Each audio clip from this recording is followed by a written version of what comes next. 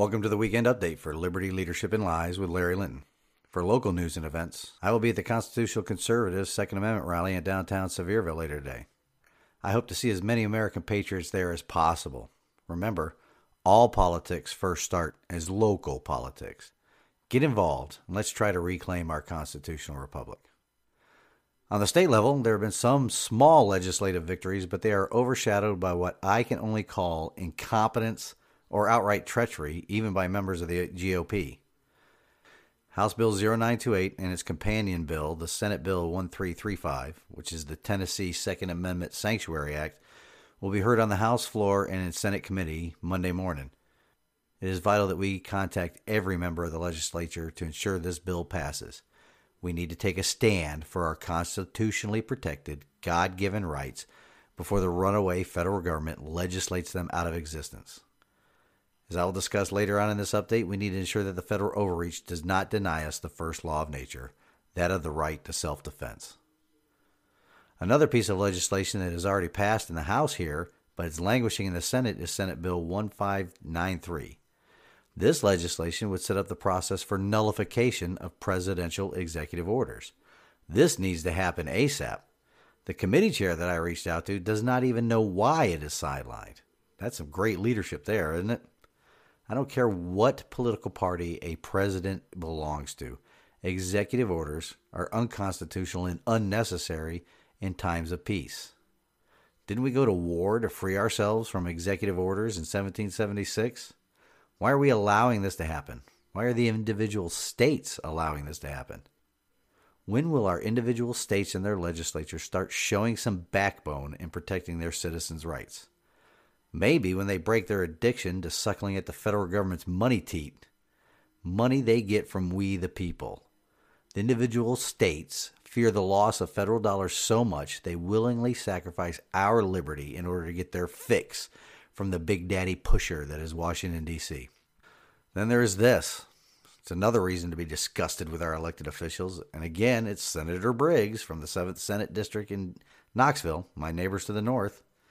Remember, he's the one that called people peacefully assembling in Nashville to petition the government not to make the COVID vaccine, which is an experimental vaccine, mandatory in this state. He called them loud, disruptive people. He disparaged them by calling them a bunch of anti-vaxxers. Let's set the stage a little more, though. Senator Briggs is a retired U.S. Army colonel who served over 30 years in command and leadership positions. So, with being a state senator and an officer in the Army, he swore an oath to the Constitution of the United States and the state of Tennessee. His oath to the state of Tennessee states, "I will, in all appointments, vote without favor, affection, partiality, or prejudice, and that I will not propose or assent to any bill, vote, or resolution which shall appear to me injurious to the people, or consent to any act or thing whatever that shall have a tendency to lessen or abridge their rights and privileges, as declared by the Constitution of this state." And here are some of the words from his oath as a U.S. Army officer. "I do solemnly swear or affirm that I will support and defend the Constitution of the United States against all enemies, foreign and domestic, that I will bear true faith and allegiance to the same."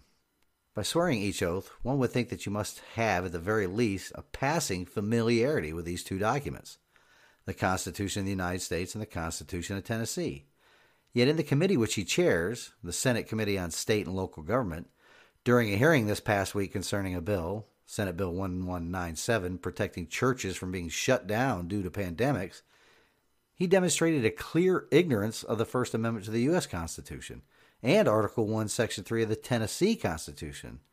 I'll remind you that it states all men have a natural and indefeasible right to worship Almighty God according to the dictates of their own conscience, that no human authority can, in any case whatever, control or interfere with the rights of conscience. He actually compared banning a public football game to attending worship service at a church, calling them both peaceable assemblies, and they cannot be treated different from each other. Never mind that the peaceably assemble portion of the First Amendment is for the purpose of petitioning the government for redress of wrongs. Also, I do recall the First Amendment to the U.S. Constitution stating, "Congress shall make no law respecting an establishment of religion or, keywords here, prohibiting the free exercise thereof. He's comparing apples to oranges. Why? Is it stupidity, willful ignorance, or is there an agenda? Ask yourselves why an elected representative with more than 30 years of lifetime service to one or both constitutions is trying to see doubt as to the plain language meaning of these documents. What or who suffers from the stance he has taken? What suffers is our liberty. Who suffers is the citizen sovereign. Who benefits? That's always the question. He's a medical doctor, financially supported by many different parts of the medical community. Are those entities informing him how to sow the seeds of ignorance regarding our rights? As always, ask the why. Get past being told a story. Find out the story. Right about now is when an ad for my LLC would show up in the update. But if you're interested in pursuing consulting services with Linton Leadership and Management Consulting, go ahead and email the show and let's work together to get your company up and running at high performance. On the national news front this weekend, a reminder, or I told you so, and this is only the beginning too. The gun grabber-in-chief, who was appointed an anti-Second Amendment communist to lead the Bureau of Alcohol, Tobacco, and Firearms, does not believe the Second Amendment is absolute in our constitutional republic. The old child sniffer actually stated no amendment is absolute. Can you believe that? No amendment is absolute in the eyes of dictators. This is a great example of what happens when voters in this country are apathetic to the electoral process. Call, write, email your representatives and senators at the state and federal level to let them know this will not stand. Are they, and here I'm talking about the dementia-ridden pedophile and his administration, trying to start a civil war by going after the Second Amendment? Do you think he wants to come after all the amendments since he considers them not to be absolute? How about that 16th Amendment, the one that imposed the income tax? Well, I bet you he, along with every Democrat, socialist, communist, and big government GOP elected official, believes that amendment is untouchable. Go ahead and send an email to the president and ask him what he thinks about the absoluteness of the 16th Amendment. I just sent one. I'll update you if I get a reply. I doubt that I will. But our government is trying to deny we the people the right of self-defense.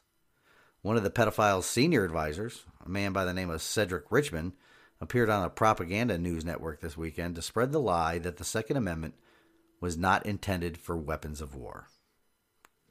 You've got to be kidding me.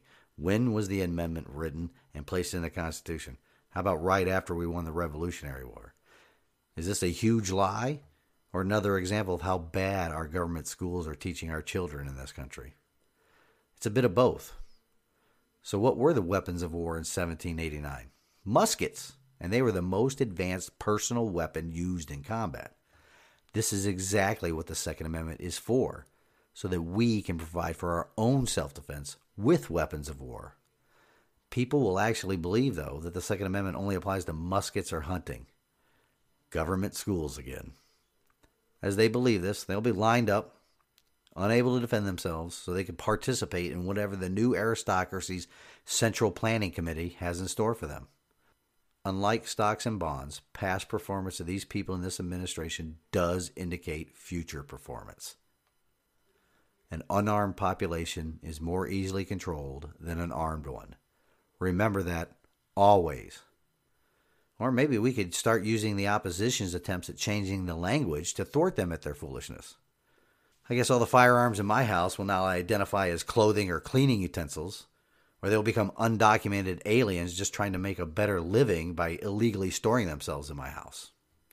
Well, until next week, this has been the Weekend Update of Liberty, Leadership, and Lies with Larry Linton. Reveille, it's time to wake up.